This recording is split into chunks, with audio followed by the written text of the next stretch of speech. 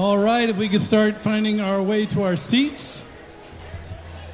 For those of you in the hall, I was just saying good morning, everybody. It's great to see you this morning. For those watching us online, great to have you with us as well. We miss you and can't wait for you to be with us again. Just got a few announcements before we get started this morning. This afternoon at 4 o'clock, we're back into our schedule for our prayer time.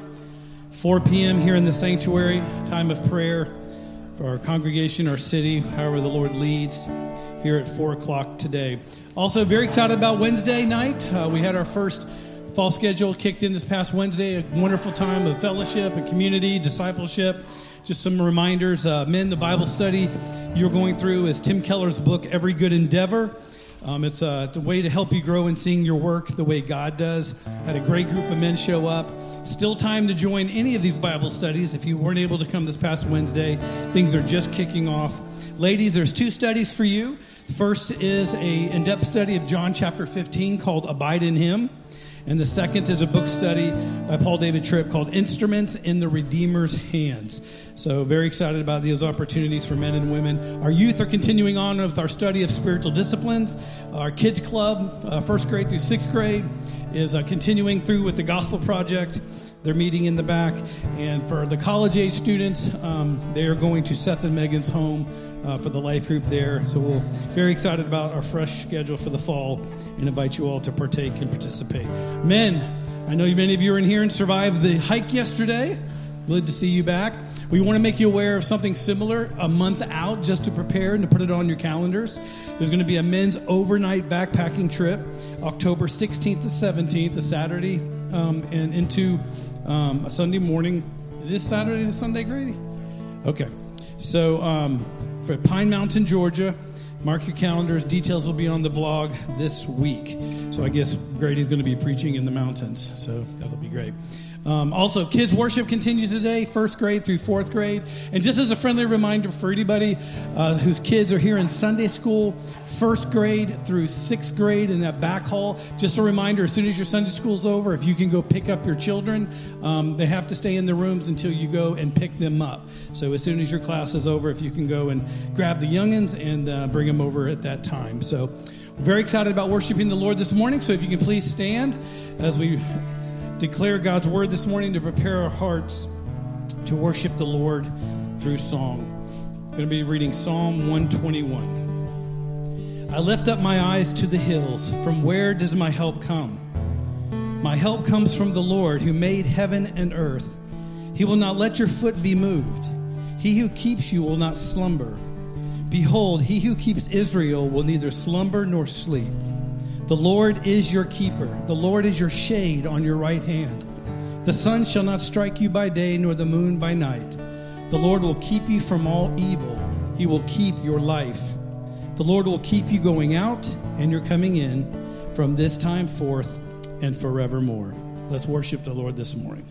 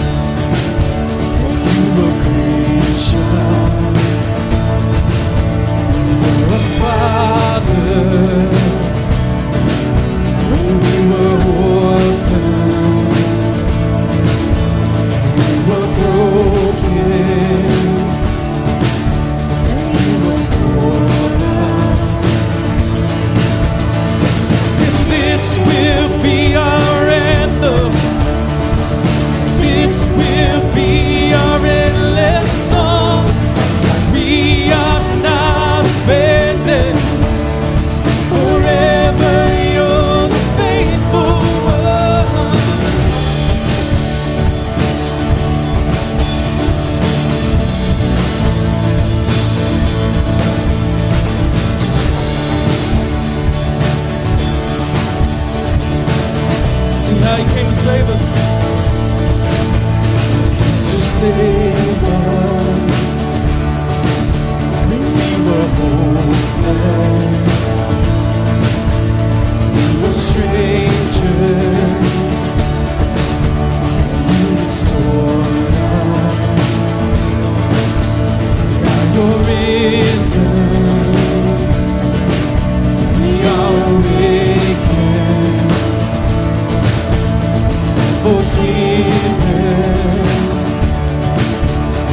salvation.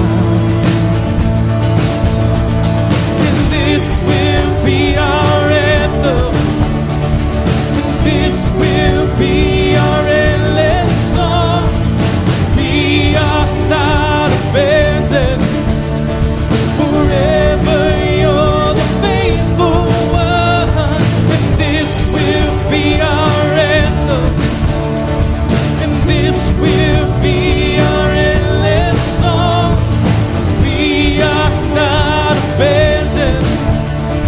Forever you're the faithful one.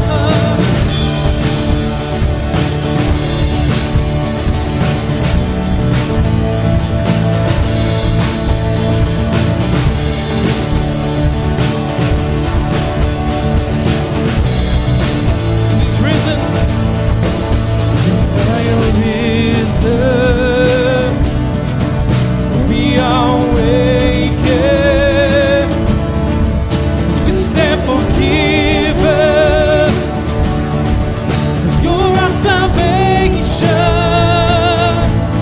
And even though you're with us, still we are waiting. The age of heaven, the new creation. And this will be our anthem. This will be our endless song.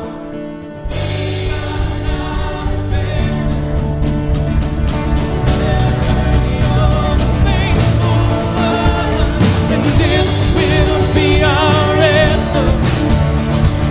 This will be our endless song. We are not abandoned. Forever you're the faithful one.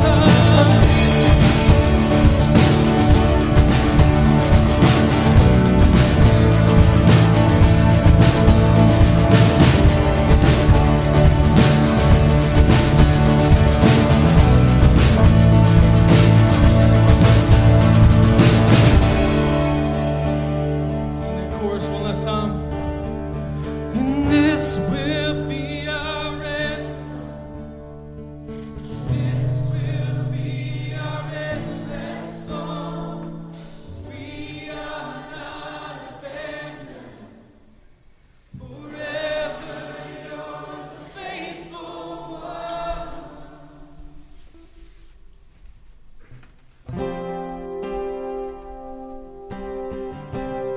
We're going to do a new one this morning, Gracious Redeemer, by Austin Stone Worship.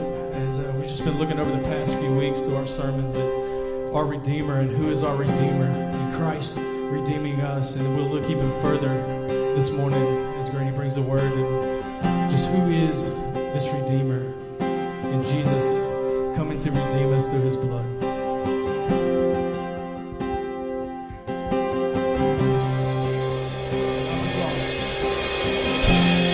I was lost in sin, held captive by my fear, till your mercy showed, your hand was reaching near.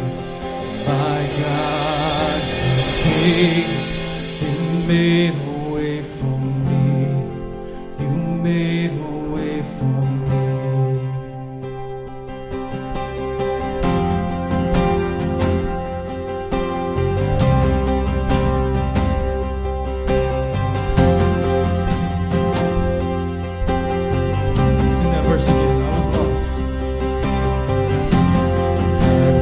Lost in sin, held captive by my fear, till your mercy showed, your hand was reaching near. My God, you came and made a way for me. You made a way for me. My Jesus, gracious Redeemer and friend, there's nothing like your love without end. My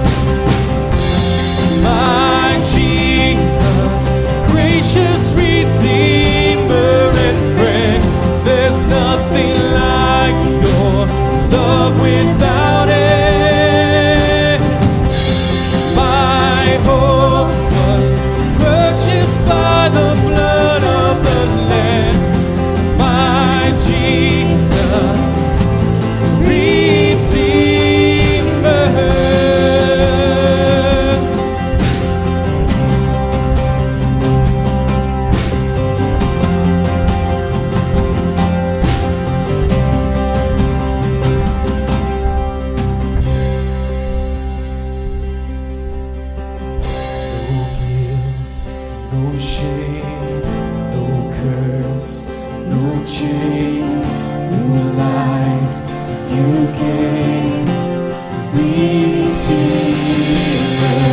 No guilt, no shame, no curse, no chains, new life you gave, Redeemer.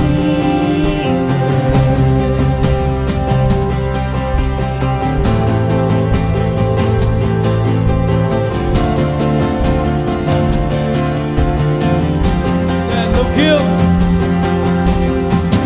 no guilt, no shame, no curse, no chains, new life you gave, Redeemer. My debt is paid, my soul now saved. Oh God, you came, Redeemer.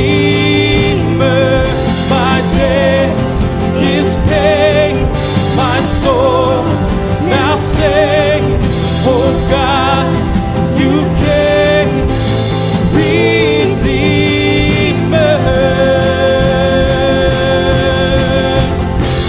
My Jesus, gracious Redeemer and friend, there's nothing like your love without it.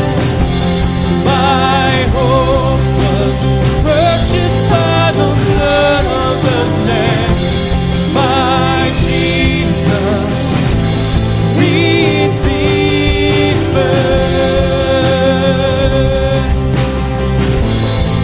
My Jesus,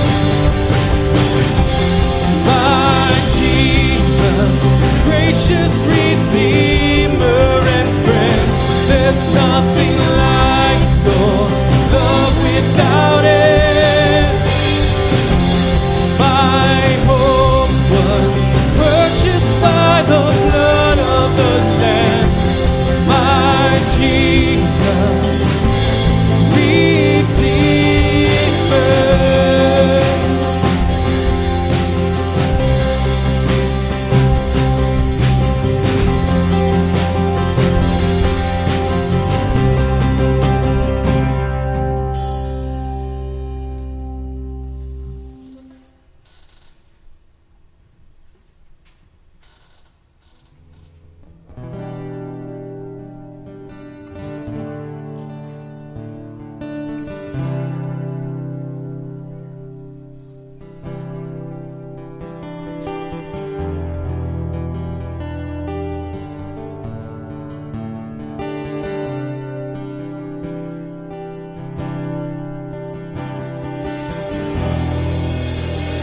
The world was for you were.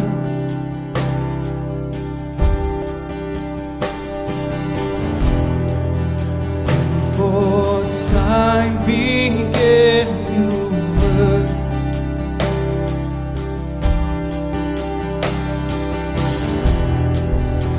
Before our fall, you were. Then you did. Then for our redemption, it's by grace through faith that we will be saved, not of ourselves. It's your work and yours alone. Your Son, who was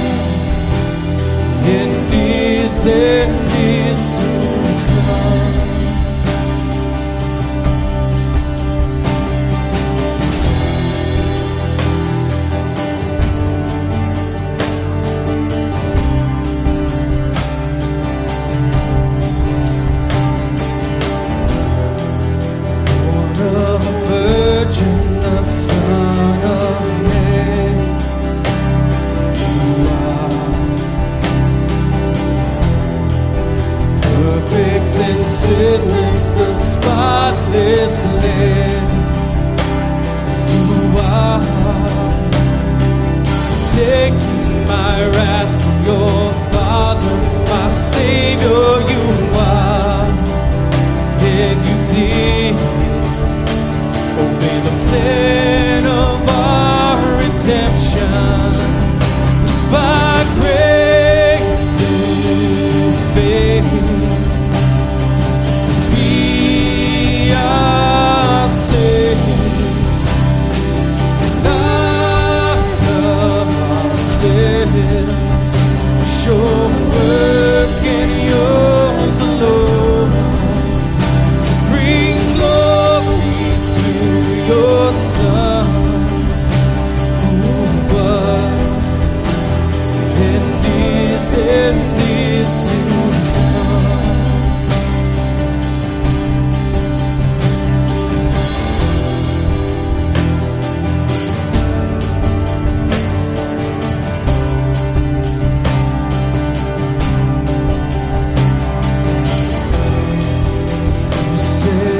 Wash us in your blood, and you said you'd seal us till the end, and you will. You said you'd call your children home, and you will, and we will. The song of our redemption is by grace through faith, and we were saved. None of our sins, your work and yours alone to bring glory to your Son, who was and is to come. It's by grace through faith that we were saved. None of our sins.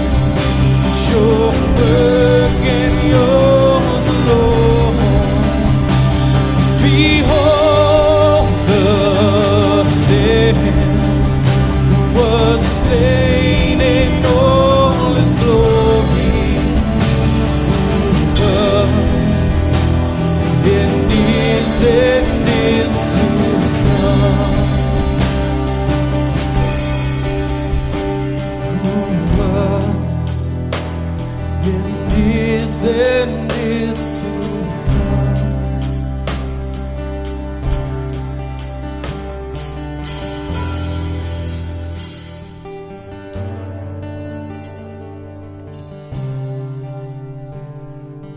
I just want to read a passage to you.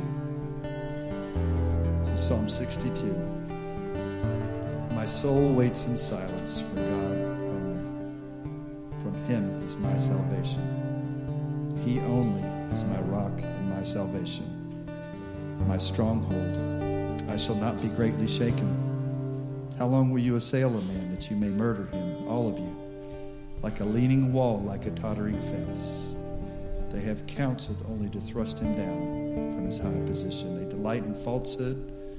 They bless with their mouth, but inwardly they curse. My soul, wait in silence for God only. For my hope is from him. He only is my rock and my salvation, my stronghold. I shall not be shaken.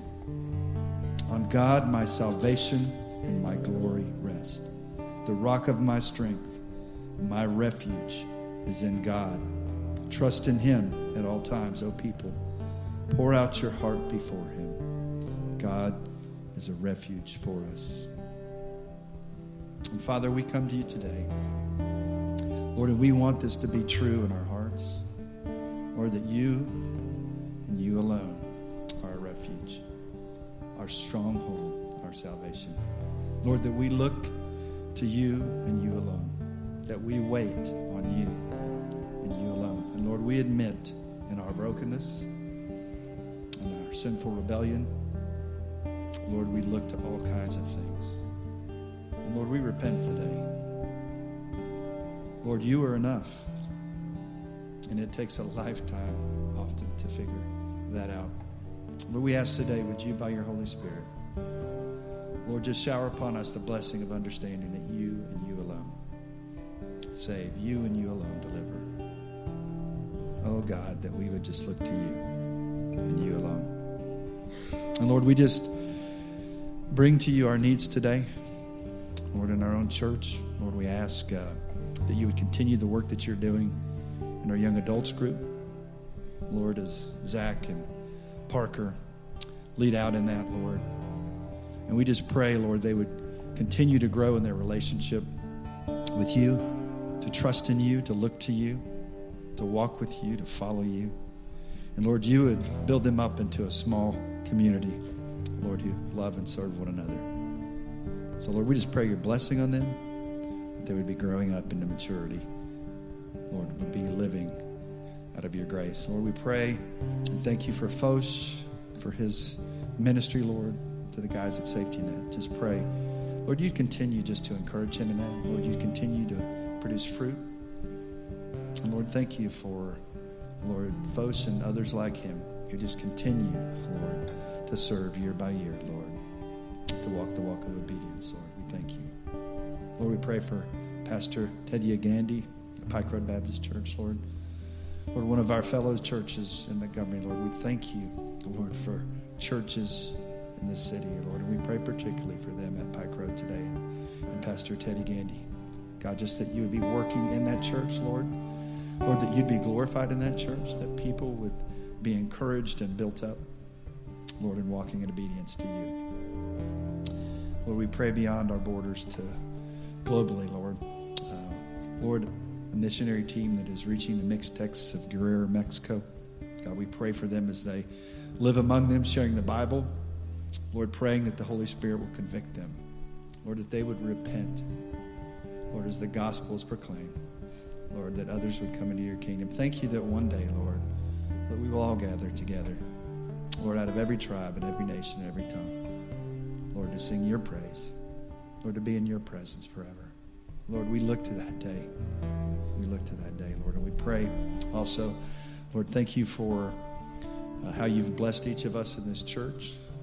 And Lord, how we've been blessed financially in this church, and how, Lord, the people in this body have been good stewards, Lord, and continue to give faithfully.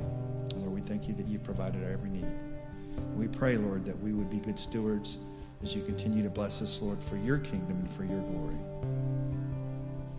And God, we just thank you for Grady, our pastor, Lord, for his faithful teaching week by week, Lord, in a multitude of venues. Lord, we thank you, Lord, as he comes this morning, and pray that as he speaks to us about the Redeemer, about the central focus of all of time and all of things outside of time, Jesus Christ, our Redeemer. Lord, would you empower him by your Holy Spirit? Lord, would you awaken us, Lord? Would you give us ears to hear, and eyes to see, and hearts to believe and receive your word, that it would produce fruit and more fruit. So, Lord, we just thank you for the time we've had together as a body today already, and worshiping you, and we just pray as we worship with the word, God, that we would be blessed and you'd be glorified. And we pray all this in Jesus' name. Amen. Fourth graders, you're dismissed to kids. Thanks, sir. First and fourth graders, you're dismissed to kids worship right now. This is Zach and this is Andrew. So you guys have a good time with them. So there. While the kids are on their way to kids worship, you're going to find Galatians chapter 1 in your copy of God's Word. Galatians chapter 1 in your copy of God's Word this morning. We're continuing our year-long journey of seeking to be more rooted and more grounded in what we believe. And as you know, if you've been around Gateway Law, we're being guided by a catechism. A catechism is just a series of questions and answers written for the church to help the church better understand what we believe and to better understand the Scripture. So if you're new to Gateway and you don't have a copy of it yet, we have them all around campus. I hope you'll get one before you leave. On the back table by the doors here in the sanctuary, there's a big stack of them. The bigger books are for the adults. The little white ones next to them or the kids' version of them, if they're in the resource center or they're in the gym building. So before you leave, if you don't have one, please grab a copy today of that. And just want to remind you all as well, there's a free app with this catechism. Just look up in the App Store, New City Catechism, and you can review all week long, wherever you are. If you're even sitting in a traffic light, you can pull it out and review the catechism question for the week. If you're parents, remember there's a song that goes to everyone so your kids can learn all these deep truths to music, so it's not too late to jump in on that. So get the copy of the book if you don't have it. Download the app and be reviewing these truths all week long as we meditate on the deep truths of Scripture throughout this year. Now, this New City Catechism that's guiding us has 3 sections of it. And today we come to the end of section 1. Yes, we are now about 26 weeks into our study. We made it to the end of the first of 3 sections of the Catechism today. This is the end of the section that's called God, Creation, Fall, and the Law. And we come to the end of that today with question number 20. And our question this morning is very simple. Who is the Redeemer? Who is the Redeemer? Now, this question builds on everything that we've been seeing all throughout the last 20-something weeks in this study. This builds on the idea that God has created us for a purpose, that we are made to live for God, that we're made to glorify God, we're made to praise Him and be in a relationship with Him. This builds on the truths that we've seen of what it looks like to live for Him. Everything we saw in the law, the commandments of God, the revealed will of God for how He wants His people to will. But this also builds on the truth that we've seen over and over, and that's our inability to keep the law. Because of the fall, when sin came in the world, we are now all born guilty. We are now all born with a sin nature, unable to keep the law. And that's why throughout our life, and even this week, and even yesterday, and even this morning, we have all broken the law in our words, our thoughts, and our deeds. That means we all start out separated from God as enemies, as rebels. And as we saw a few weeks back, this holy and perfect God feels anger towards sin, and He will punish every sin, both in this life and in the life to come. That heavy truth about the wrath of God led us to our question last week. That was question 19, and that is basically, is there any hope? If you remember last week, we looked at Isaiah chapter 53, a prophecy from 700 BC about a Redeemer, what we've just been singing about this morning, a Redeemer who would come and buy us back and redeem us and purchase us back, but it would require this Redeemer being crushed by God the Father through a grueling humiliation and death. This concept of a Redeemer is an incredibly important concept. And so as we transition from section 1 to section 2 of our catechism, the next several weeks are all going to be about the truth of who is the Redeemer. We get to focus in on that this morning with the question, who is this Redeemer? Now, there's a lot of places that we could look for this. As Greg prayed in his prayer, all of Scripture is really about the Redeemer. So there's a lot of places we could look. But this morning we're looking at Galatians chapter 1, verses 3 to 5 to see who the Redeemer is and what we learn about Him. So I've got our easy question for us as we begin this morning, okay? This is an easy Sunday school answer. Okay, who is the Redeemer? Okay, what is the Redeemer's name? You know it. Who is the Redeemer? There we go. Okay, first question right from you. You already know the answer to the catechism question. Who is the Redeemer? The Redeemer is Jesus. So I want us to broaden out our question a little bit more and look at what do we learn about the Redeemer? What do we learn about this Jesus? And so again, there's a lot we could say, but Galatians chapter 1, verses 3 to 5, I want us to dig into that this morning because there's 6 truths about who Jesus is in these short verses here. This is just one sentence in the Greek, but in these 3 little verses here, there's 6 truths about the Redeemer. So as we read this together this morning, I want you to see if we can find the 6 things we learned about the Redeemer in this one sentence that covers 3 verses for us. So Galatians chapter 1, verse 3, can I ask you to stand, please, in honor of the reading of the Word of God? Friends, again, the treasure we have in having the Word of God right before us so we can read the words of God to us. Galatians chapter 1, verse 3. I'm reading out the English Standard Version. We have the words on the screen for you as well. Grace to you and peace from God our Father and the Lord Jesus Christ, who gave Himself for our sins to deliver us from the present evil age, according to the will of our God and Father, to whom be the glory forever and ever. Amen. Would you pray with me?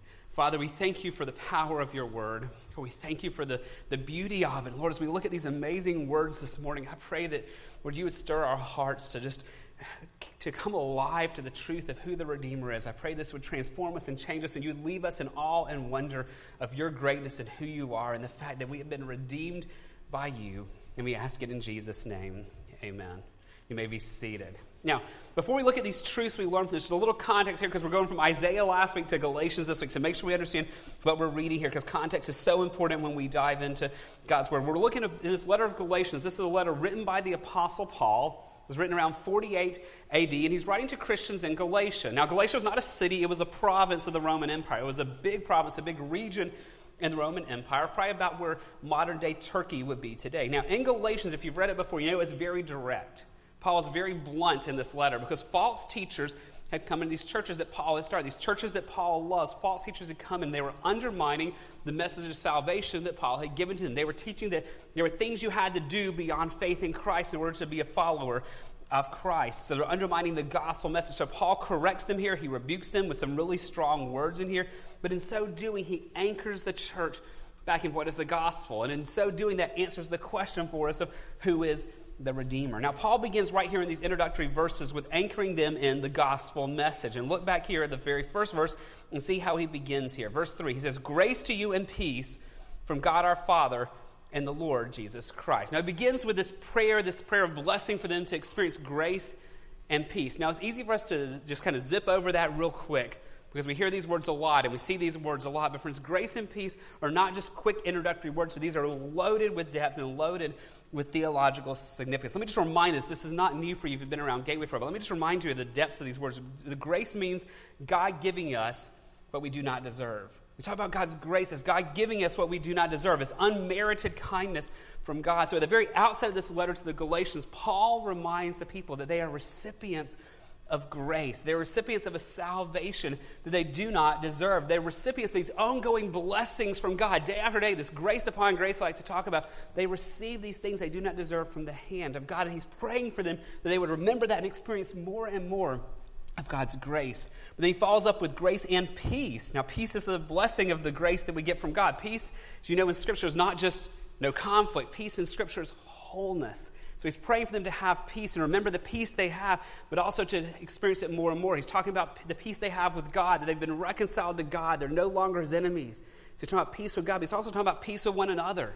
Because we saw when we studied James, the gospel brings people of different backgrounds together and breaks down walls of hostility and brings Christians from different backgrounds together in one church. But it also even means peace within ourselves because we know who we are as people who are loved by God. So at the very outset of this letter, Paul reminds them of the gospel, that you have grace and you have peace. These undeserved gifts you cannot make on your own. These undeserved gifts you cannot get on your own. He says you have grace and peace. Notice this, from God our Father and the Lord Jesus Christ. God gives to us grace and peace that we do not deserve. Now, as we've been working through this catechism, that raises the question we've seen over and over, how can God do this? How can God give to us grace and peace when we don't deserve it? We see week by week that we are sinners who have offended a holy God. We saw it last week when we studied Isaiah. Do you remember Isaiah chapter 53, verse 6? You go all the way back to Isaiah 53, 6. I think, Alexander, we have that there. He said in Isaiah's prophecy, all we like sheep have gone astray. We have turned every one to his own way, and the Lord has laid on him, on the Redeemer, the iniquity of us all. So how can we have grace and peace? Because we've turned our own way. We've turned our backs on the Lord. We've all shaken our fist at God and said, not your way, but mine. And we're confronted with that reality again in verse 4. Go back to Galatians this morning. He reminds us of our need and our inability as well on this. In verse 4, he tells us, he's talking about the Lord Jesus Christ, the Redeemer, who gave himself for our sins. Even here, he reminds us of our unworthiness, of our sinfulness, how we have offended God. And friends, it just takes us back to that truth that my life is full of sin and your life is full of sin also. As we've seen over and over, every sin has to be paid for. God's holiness and his perfection means that every sin has to be paid for. And either we pay for it, which takes an eternity, or a Redeemer pays for it in our place. So that leads us to our question today. Who is this Redeemer who pays for our sins? Who is this Redeemer who buys us back? Who is this Redeemer who freely gives to us grace and peace, but at a very high cost to himself? So back in Galatians 1, verses 3 to 5, there's 6 things that we learn about this Redeemer. Let's walk through this. The first thing we learn about the Redeemer is we're told his name. But you already know that because I asked you a few minutes ago, and you already got that one right. The name of the Redeemer is Jesus. Go back to verse 3 here of our text this morning. Grace to you and peace from God our Father and the Lord Jesus Christ. Now what follows is a description of redemption happening. So the Redeemer is the Lord Jesus Christ. Now let me just remind you, when you see the word Lord or the word Christ, those are not his names. It's not like a prefix, and it's not like Christ was the last name. These are titles for him. Lord is a word that means boss, master, one you submit to. So we are reminded here that the Redeemer is the one that we submit to. He's not just the one who gets us out of hell. He's one that we follow, that we submit to, who we ask to be the boss, the master of our lives. And we're told here the Redeemer is also the Christ. That's just the Greek word for the Messiah, the anointed one, the one who was prophesied about in the Old Testament, the one that people have been hoping for would come to rescue their people. The one we saw last week in Isaiah 50, that is the Redeemer. We're told here his name is Jesus. Now, let me just remind you, Jesus is not a name that Mary and Joseph picked out. They didn't do what we perhaps do with our kids. They didn't make a spreadsheet to do a syllable count to see how these syllables line up with other kids' names. They didn't do a thing of does this rhyme with the other names. They didn't do all these crazy things here. This was not a name they picked for Jesus. This was a name that was given to them because it was his name. Matthew chapter 1, verse 20, we see this. When the angel appears to Joseph and he says, but as he, Joseph, considered these things, behold, an angel of the Lord appeared to him in a dream, saying, Joseph, son of David, do not fear to take Mary as your wife, for that which is conceived in her is from the Holy Spirit. Then he goes on in verse 21, to where he says, she, Mary, will bear a son, and you shall call his name Jesus, for he will save his people from their sins. Mary and Joseph didn't come up with his name like, hey, I think this sounds like a cute name for our baby. No, this is a name, this is God's name for God the Son, the second person of the Trinity. It's God's revealed name to us. So who is the Redeemer? His name is Jesus. He's the Lord and he is the Christ. Second thing we learn about the Redeemer here in Galatians 1, that the Redeemer is actually God himself.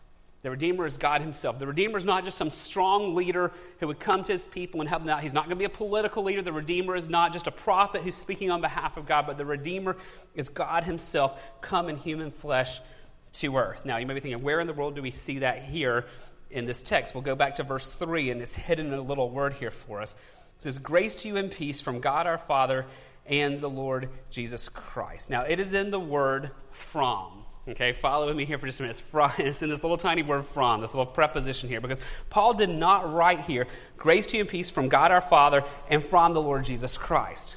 If he'd done that, he would have been distinguishing them, but rather he took one preposition and very intentionally with his grammar here has described and united them. You have God the Father and the Lord Jesus Christ are united here. This is one God who exists as three persons. It's God the Father, God the Son, and God the Holy Spirit. And though God the Holy Spirit is not mentioned here, he is later in Paul's letter here. Paul shows them and holds them up at the very beginning of his letter as being one God.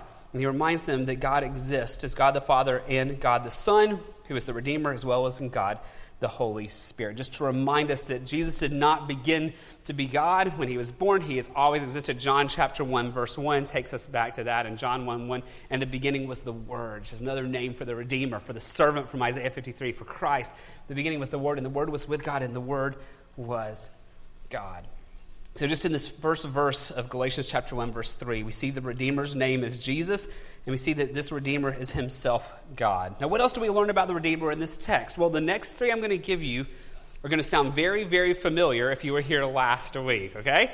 Now, as you think about that, don't just kind of check out and be like, this sounds like last week's sermon, but I want you to catch the wonder of this. Last week we were in Isaiah 53, something written 700 years before Jesus ever came. Today we're in something written in AD 48. So we're now about 750 years apart in redemptive history. And yes, it's going to sound familiar because there's one story of Scripture. And I pray that you hear this and think, wow, this sounds like Isaiah 53. Yeah, it does. And catch the wonder of that. This one redemptive story from Genesis to Revelation. I pray that would stir our affections and wonder at the Word of God and the consistency of the Word of God. So what else do we learn about the Redeemer? Number 3 here is the Redeemer willingly died to forgive us of our sins. The Redeemer, Jesus himself, willingly died to forgive us for our sins. Now, go back to last week to think back to Isaiah chapter 53, verse 11. Isaiah 53, verse 11, how the anguish of his, the servant, the Redeemer's soul, he will see and he will be satisfied. And we talked about last week how he delighted to do this, that this was his will, and so he willingly died to make people righteous. It says, by his knowledge shall the righteous one, my servant, make many to be accounted righteous, and he shall bear their iniquities. That he was the guilt offering, and he gladly did that. Now we see that again in our text today in Galatians chapter 1, verse number 4. It's talking about the Lord Jesus Christ, the Redeemer. Verse 4, who gave himself for our sins. He gave himself. That means he freely gave himself, that no one coerced him, no one made him, that Christ willingly laid down his lives. Yes, sinful men killed Jesus, but they only could do it because it's what he desired to happen. John chapter 10, verse 17, you see this in John's gospel where Christ is talking about, he says, for this reason the Father loves me, because I lay down my life. He's talking about being killed. I lay down my life that I may take it up again. There's the resurrection. Now in verse 18, he continues, no one takes it from me. And let those words sink in. When Christ is arrested, when the Jewish leaders have conspired, when they take him and he's taken before the Roman government, all these things, he says, no one can take it from me. I lay it down on my own accord. I have authority to lay it down. I have authority to take it up again. This charge I have received from my Father. And so Christ willingly laid his life down. Back to Galatians 1:4 in the words here, he gave himself. He freely gave himself for our sins. And that's the important part of this, that he freely gave himself to take the penalty for our sins so we could be forgiven. He died to rescue us from the penalty of our sins. But the second thing you see about his death here, this is number 4 for us, that the Redeemer gives us freedom from the power of sin. The Redeemer gives us freedom from the power of sin in our life. We caught a glimpse of this last week. Go back to Isaiah chapter 53, verse 11. In Isaiah 53:11, we saw that out of the anguish of his soul, the servant, the Redeemer's soul, he shall see and he will be satisfied. By his knowledge shall the righteous one of my servant make many to be accounted righteous. And we saw last week that's not just a legal declaration, though it is that he's changing the nature of the people he saves. He's given them a new heart that desires to be practically righteous, just as he positionally has seen them. And so we see that now in verse 4 back in Galatians, that he came to give us freedom from the power of sin. Look at this amazing thing of what the Redeemer comes to do, what Jesus came to do. He says, who gave himself for our sins to deliver us from the present evil age. Some of your translations may say to rescue us. He came to deliver us. He came to rescue us. Now, when you see this word deliver or rescue, in the Greek, this is a really, really strong word here. It carries the idea of being rescued from the power of something over your life. It's the idea of being rescued from the power of something over your life. And so if someone is being rescued from slavery, they're being rescued from the power of another person who's kept them captive. They're rescued from prison. They're being rescued from the power of a government to keep them in that place. If someone is rescued from an addiction, we speak of that as someone who's being rescued from the power of a substance over their life. That's the same idea that Paul was communicating here, that we are being rescued from the power of something, that the Redeemer has come to rescue us from the power of something. And notice what it is we're being rescued from. Go back to verse 4. He gave himself for our sins to deliver us from what? What is it we're being rescued from? From what? The present evil age. Now, what in the world is the present evil age? That's the world that we live in. A world that is corrupted by sin. A world that is under the power of sin. Friends, we don't have to watch the news long, do we, to see that this world is under the power of sin. We see sin and its effects everywhere we turn, and we've seen the effects of sin in our own life. And so what Paul is saying is the Redeemer came, that Christ has come to rescue us from the present evil age, to rescue us from the power that sin has over our lives. So friends, don't miss this. When the Redeemer died, he not only purchased our forgiveness, he purchased our freedom as well. The Redeemer came not just to purchase our forgiveness, which he did, he also came to purchase our freedom as well. I love how Paul, who wrote Galatians, describes this in Romans. In Romans chapter 6, verse 11. I want you to see that. Notice the freedom we have from sin. So you must also consider yourselves. This is how we're to think about ourselves now. Dead to sin and alive to God in Christ Jesus. Verse 12, he carries on. Let not sin therefore reign in your mortal body to make you obey its passions. He keeps going. Verse 13, do not present your members to sin as instruments for unrighteousness. Present yourselves to God as those who have been brought from death to life, and your members to God as instruments for righteousness. Now notice verse 14 here. He brings it all together. For sin will have only a little bit of dominion over you. How much dominion? How much? How much? No dominion over you. Like in Christ, because of the Redeemer, sin is to have no dominion over you. He has broken the power of sin over our lives. We're now not under the law. We are under grace. He has brought freedom from the power of sin over us. So far, what have we seen about the Redeemer? His name is Jesus. We've seen that he is God himself, that he willingly died to forgive us the penalty of sins, that he willingly died to free us from the power of sin in our life. Two more things I want you to see about the Redeemer in this text. Number 5, he perfectly obeyed the will of the Father. That Jesus perfectly obeyed the will of the Father. Again, this is going to sound just like last week because it's the same truth just in the New Testament. Now, think back to last week to Isaiah chapter 53, verse 10. Isaiah 53:10. I think we have that on the screen for you. There you go. It was the will of the Lord to crush him. That what Jesus endured, as we saw last week, was the will of the Lord, the pleasure of the Lord. That here, Lord is in all caps. So that's Yahweh, God the Father here. So it was the will of the Father to crush the Son, and the Son gladly submitted to the delight, the will of the Father to bring about redemption. And we have that now. Go back to Galatians 1. Here's our New Testament parallel of this as well. And go back there to verse 4. The Lord Jesus Christ, who gave himself for our sins to deliver us from the present evil age, according to the what? The will of our God and Father. That Christ perfectly obeyed the will of the Father. Here when you see this word according to, it's a Greek preposition kata, which means the source of something, the origin of something. That the reason we've been delivered from our sins, the reason that the Redeemer has set us free from the power of sin in this present evil age, it was according to, the origin of this was the will of our God and the will of the Father. That means Jesus' death was not accidental. Like I said last week, it was not some plan B. It was the plan from before time began. Now, just a minute ago, we looked at John chapter 10, verse 17 and 18. I want you to see it again and notice an important phrase in John 10. Again, just to think of the consistency of Scripture from Isaiah's prophecy to what we're seeing here in Galatians to what John said as well. Jesus said in John's gospel, "For this reason the Father loves me, because I lay down my life that I may take it up again." And in verse 18, notice this: "No one takes it from me, but I lay it down on my own accord. I have authority to lay it down, I have authority to take it up. This charge I've received from my Father." So you go back to Isaiah's prophecy, it was the will of the Father for Jesus to do this.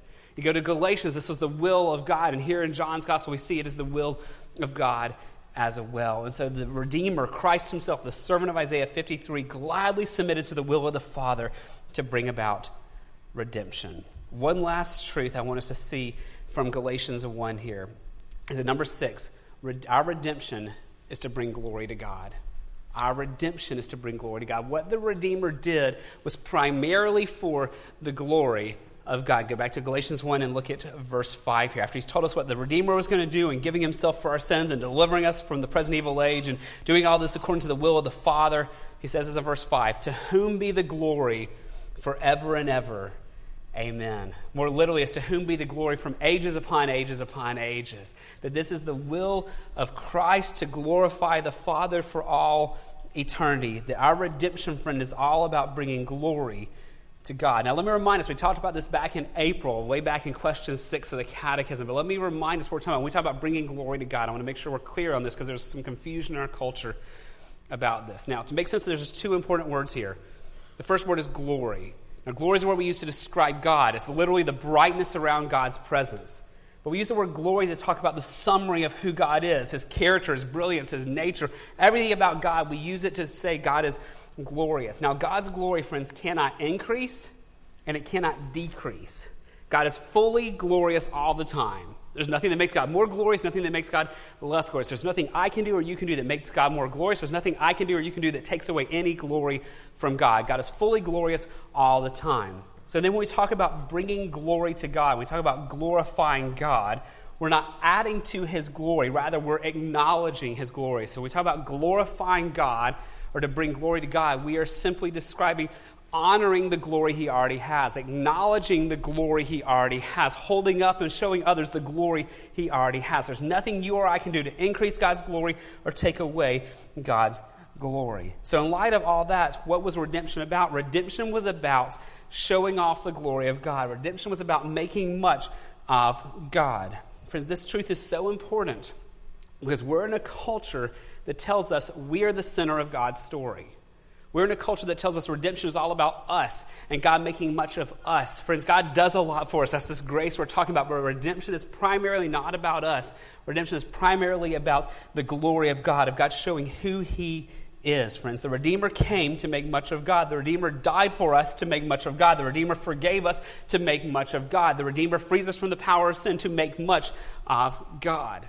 I want you to see this in several different places in the Scripture. I want to look at several Scriptures real quick and just listen to the consistency throughout Scripture of why the Redeemer saved us. So go back to Psalms, to Psalm 23:3. Notice what it says in Psalm 23:3. This is a beautiful one. This is one of CJ's favorite texts, but this is the whole beautiful text of the shepherd taking care of us. And it says, "He restores my soul." Who doesn't like that? That's amazing. "He leads me in paths of righteousness." Now, why is he doing this for us? Why is the good shepherd, why is God doing this for us? For his name's sake. The shepherd leads us and restores us, not because we're such amazing people. He's having to lead us because we wander so much. He's having to restore us because we get so broken so quick. He's doing all this for his name's sake, for his glory. Also in the Psalm 79:9, notice what it says in there. "Help us, O God of our salvation, for the glory of your name. Deliver us and atone for our sins." Atonement is forgiving us of our sins. What the Redeemer does, we atone for our sins for your namesake. Psalm 106, verse 8. You see the same thing again here. "Yet he saved them for what? Whose namesake? his name's sake, that he might make known his mighty power. This is in the context of the deliverance from slavery in Egypt, when he rescued his people from that bondage. And he did this for his own name's sake. He did this so that he might make known his own power. Go to Isaiah now. We looked at Isaiah last week. We go back a few chapters. Isaiah chapter 43, verses 6 and 7. Isaiah 43, he's talking about bringing his people back together. And he says, I will say to the north, give up, and to the south, do not withhold. Bring my sons from afar and my daughters from the end of the earth. Now, verse 7, he's talking about all his people. He's bringing back together. Everyone who is called by my name, and notice this text, whom I created for my glory, whom I formed and made. He's saying all these people that I made who've been scattered, who he's bringing back, he's bringing redemption in a physical sense to them. He's saying, I'm doing this for my glory. Also in Isaiah 48, verses 9 through 11, you see this in probably one of the most direct ways possible in Scripture. God says, for my name's sake, I defer my anger. For the sake of my praise, I restrain it for you, that I may not cut you off. Verse 10, he carries on. Behold, I've refined you, but not as silver. I've tried you in the furnace of affliction. Now notice verse 11 here. This is astonishing. For my own sake, for my own sake. Now just pause right there. When you see things in Scripture, when God speaks and he repeats it again, he's trying to show us the significance of this. For my own sake, I do it. How should my name be profaned? My glory I will not give to another. Friends, we need to meditate on that verse and let that verse sink in. That what God does, he does for my own sake, for my own sake. He's doing this for his glory, for his purposes, so that he might be glorified. One more this morning, 1 John chapter 2, verse 12. There's many others we could look at. 1 John, he says, I'm writing to you little children. That's not a put down. That's not a derogatory thing here. This is affections. He's talking about people in the church. I'm writing to you little children because your sins are forgiven. For what reason? For whose sake? His name's sake. Now, do you see the beauty of this? We're looking at Psalms, we're looking at Isaiah, we're looking at 1 John, and here we go back to Galatians. In Galatians chapter 4 and 5, we talk about what Christ has done for us. Verse 5, to whom be the glory forever and ever. So whether in your Galatians or Psalms or Isaiah or 1 John, the consistent message of Scripture is God does what he does, not to make much of us, but to make much of himself. He does not do all he does for our redemption because we're so amazing and deserving. He does it quite the opposite because we're not, but to show off his character in that. So the sixth thing we saw here is our redemption is to bring glory to God. Now let's bring all that back together. Our question for today is, who is the Redeemer and what do we learn about him? So here's our answer for today to this question of who is the Redeemer. The only Redeemer is the Lord Jesus Christ, who rescues us from the penalty and power of sin to bring glory to God. You see all six things there from Galatians 1 right here in this idea of who the Redeemer is. The only Redeemer, and there is no other, he is our only hope, is the Lord Jesus Christ. The sovereign one of all history, the one who's prophesied about as the Messiah to come. It is none other than Jesus himself, and he has come as the Redeemer to rescue us. Because we need deliverance. He's rescuing us from for the penalty of sin. He's died so we can be forgiven. He's rescuing us from the power of sin so that sin will not have dominion and control over us. And he's doing all this to show off the character of God, to show the nature of God, to make us a redeemed people who will glorify God. The only Redeemer is the Lord Jesus Christ, who rescues us from the penalty and power of sin to bring glory to God. Now, friends, the question is, what do we do with that truth?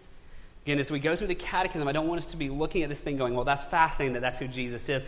How does this change my life, my heart, and your life, and your heart? I want to give you four things I think we need to ponder this week in light of what we've read about who the Redeemer is. Four things I want us to ponder in light of that. Number one, this should show us and help us ponder how awful our sin is. How awful our sin is. Friends, we are so easily deceived into thinking that we are pretty good people, aren't we? We're so easily deceived into thinking we're pretty moral, pretty good, pretty nice people. We're so easily deceived into thinking our sins aren't that bad, that we're not as bad as other people, or this sin's okay, it doesn't hurt anyone, or no one will ever know, or God really doesn't mind, it's not as bad as whatever. And we're easily deceived into thinking that. And when we start meditating on who the Redeemer is, that he has come to give his life for our sins, he's come to deliver us from the power of sins, for it reminds us how God views sin, it reminds us how awful our sins are. So as we ponder this truth, this should obliterate in our hearts any sense of self-righteousness.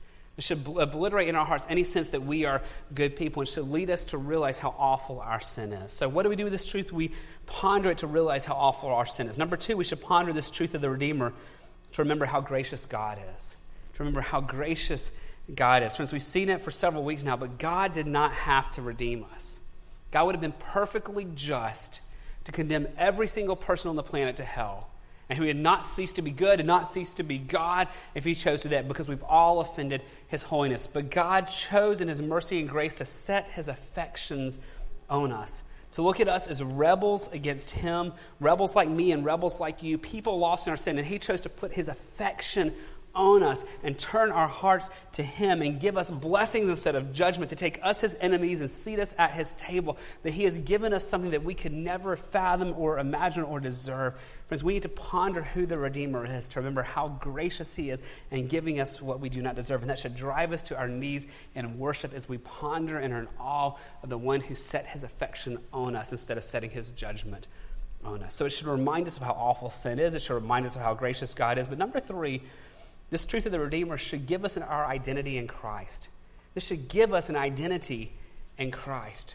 Friends, throughout all of Christianity, people struggle with our identities. Now, there are some who struggle with an insecure identity, and they spend their life always trying to find themselves and figure out, who am I as a person? On the other side of the spectrum are people who are overconfident of, I know who I am and I know what I'm accomplishing, and we put our identity in our work and our families and our jobs and whatever else, and we put our identity in the things that we are doing. It's a self-driven identity, and the truth that we are redeemed people fixes both of those dangers for us. It brings us back to, we have an identity that is given by God, and that identity is that we are redeemed, that we belong to God, that he has told us who we are, a people made in his image. He's told us that we are a people he's set his affection on, that we belong to him, that our identity is now that we are redeemed, that we belong to him. That even gives us our purpose, that we are now a people who are on mission to bring glory to God. I love how Paul says in 1 Corinthians chapter 6, verse 20. It's a beautiful text, but 1 Corinthians 6, it says, you were bought with a price. You were redeemed with a price, and that price is the servant, the Messiah, that Christ himself giving his life. It says, so glorify God in your body. Our identity, friends, is that we were bought with a price. We now belong to God. There's one more thing I think this truth of the Redeemer should lead us to ponder this week. I think it should make us ask a question of ourselves. And here's the question. Am I living like a redeemed person? Am I living like a redeemed person? You see it right there in 1 Corinthians 6:20. You were bought with a price. You were redeemed. Therefore, glorify God with your body. In your life, we should be seeking to glorify God, because that's what we were made for. That's what we were redeemed for. That's what we see verse 4 back in Galatians 1 again this morning, that Jesus Christ gave himself for our sins to deliver us from the present evil age. So the question for us this week is, am I living like a redeemed person? Am I embracing that God-given identity, knowing that I belong to God? And is that now changing how I live? Is it changing how I view my sin? Is it changing how I view who God is? Is it changing how I worship him during the week? Friends, let's ask the Holy Spirit this week to stir our affections, to think about who the Redeemer is, and let that truth free us from the deception of sin. Let that truth free us to worship God. Let that truth free us to be in awe of him and to worship him for the one who is chosen to redeem us. Would you pray with me? Father, we are grateful for your mercy and your grace, or that you looked upon sinners like us who deserve nothing but judgment, who deserve nothing but wrath, who deserve nothing but hell. Instead of giving us what we deserve, you put your affections on us. And you turned our hearts to the things of you.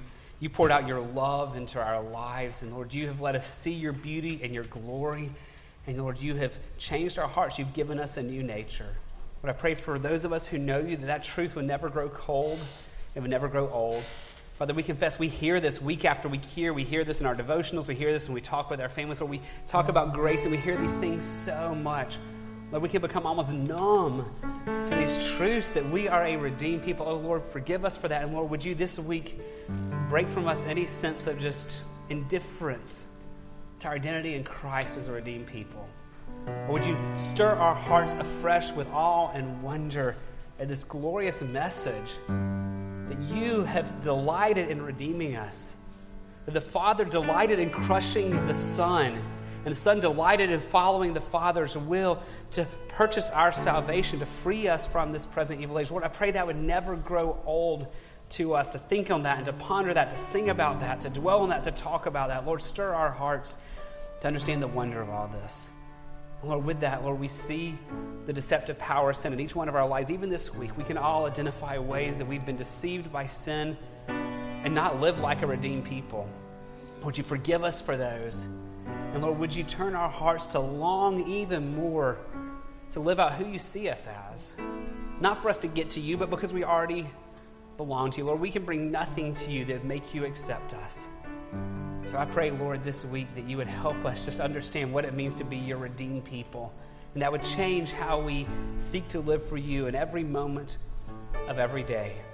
And Lord, if there's anyone who's here on campus or watching online who isn't redeemed, who is trusting in their own self-righteousness or trusting in things they've done, even good things, would you today let them see that, and would you pursue them and chase after them and let them understand what it means to belong to you, our sovereign creator over all. Lord, we'll give you the praise for it all in Jesus' name. Amen. Would you stand as we sing our closing song, that all I have is Christ? This is a declaration of what we've just been reading, that we have nothing to bring except for Christ, and let's rejoice in the fact that we are redeemed by him.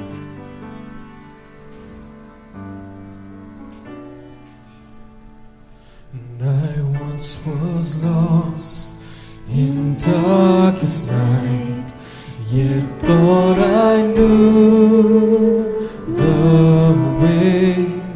The sin that promised joy and life had led me to the grave. I had no hope that you would hold forever to your will. And if you had not loved me first, I would refuse you still. But as I ran my hell-bound race, indifferent to the cross, you looked upon my helpless state and led me to I beheld God's love displayed. You suffered in my place. You bore the wrath reserved for me. Now all I know is grace. Hallelujah.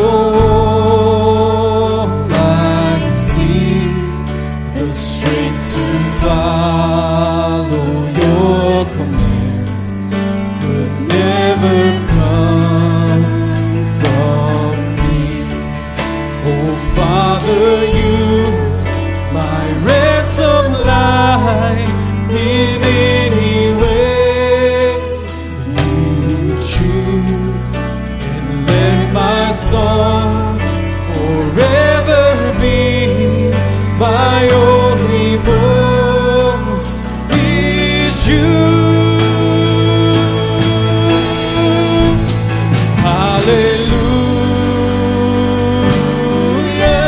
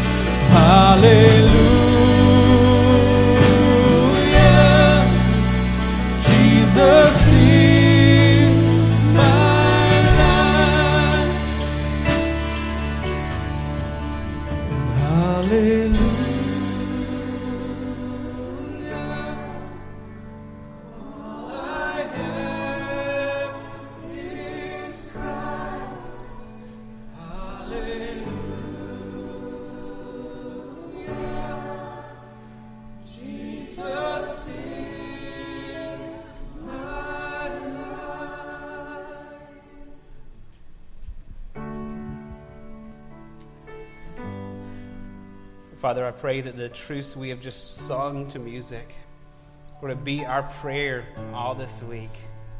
That we'd acknowledge before you each and every day that we have nothing apart from you. We'd be quick to run to the cross every day. And Lord, that what we have just sung, Lord, that our only hope is in you would be true. That you would guard our hearts, Lord, from putting our hope in circumstances and our hope in our finances and our hope in anything else, but our hope would be in Christ and in Christ alone. Lord, that prayer we just said is a really bold prayer. Lord, use my ransom life in any way you choose. But I pray that we'd be able to say that by the power of the Holy Spirit in us, that we would lay our lives before you with open hands this week, saying, Lord, have your way in our lives. Lord, give us much grace to do that so that you receive all the glory and we have so much joy in the process. And we ask it all in the name of our Redeemer, in the name of the Lord Jesus Christ. Amen. God bless you. Have a great Sunday afternoon.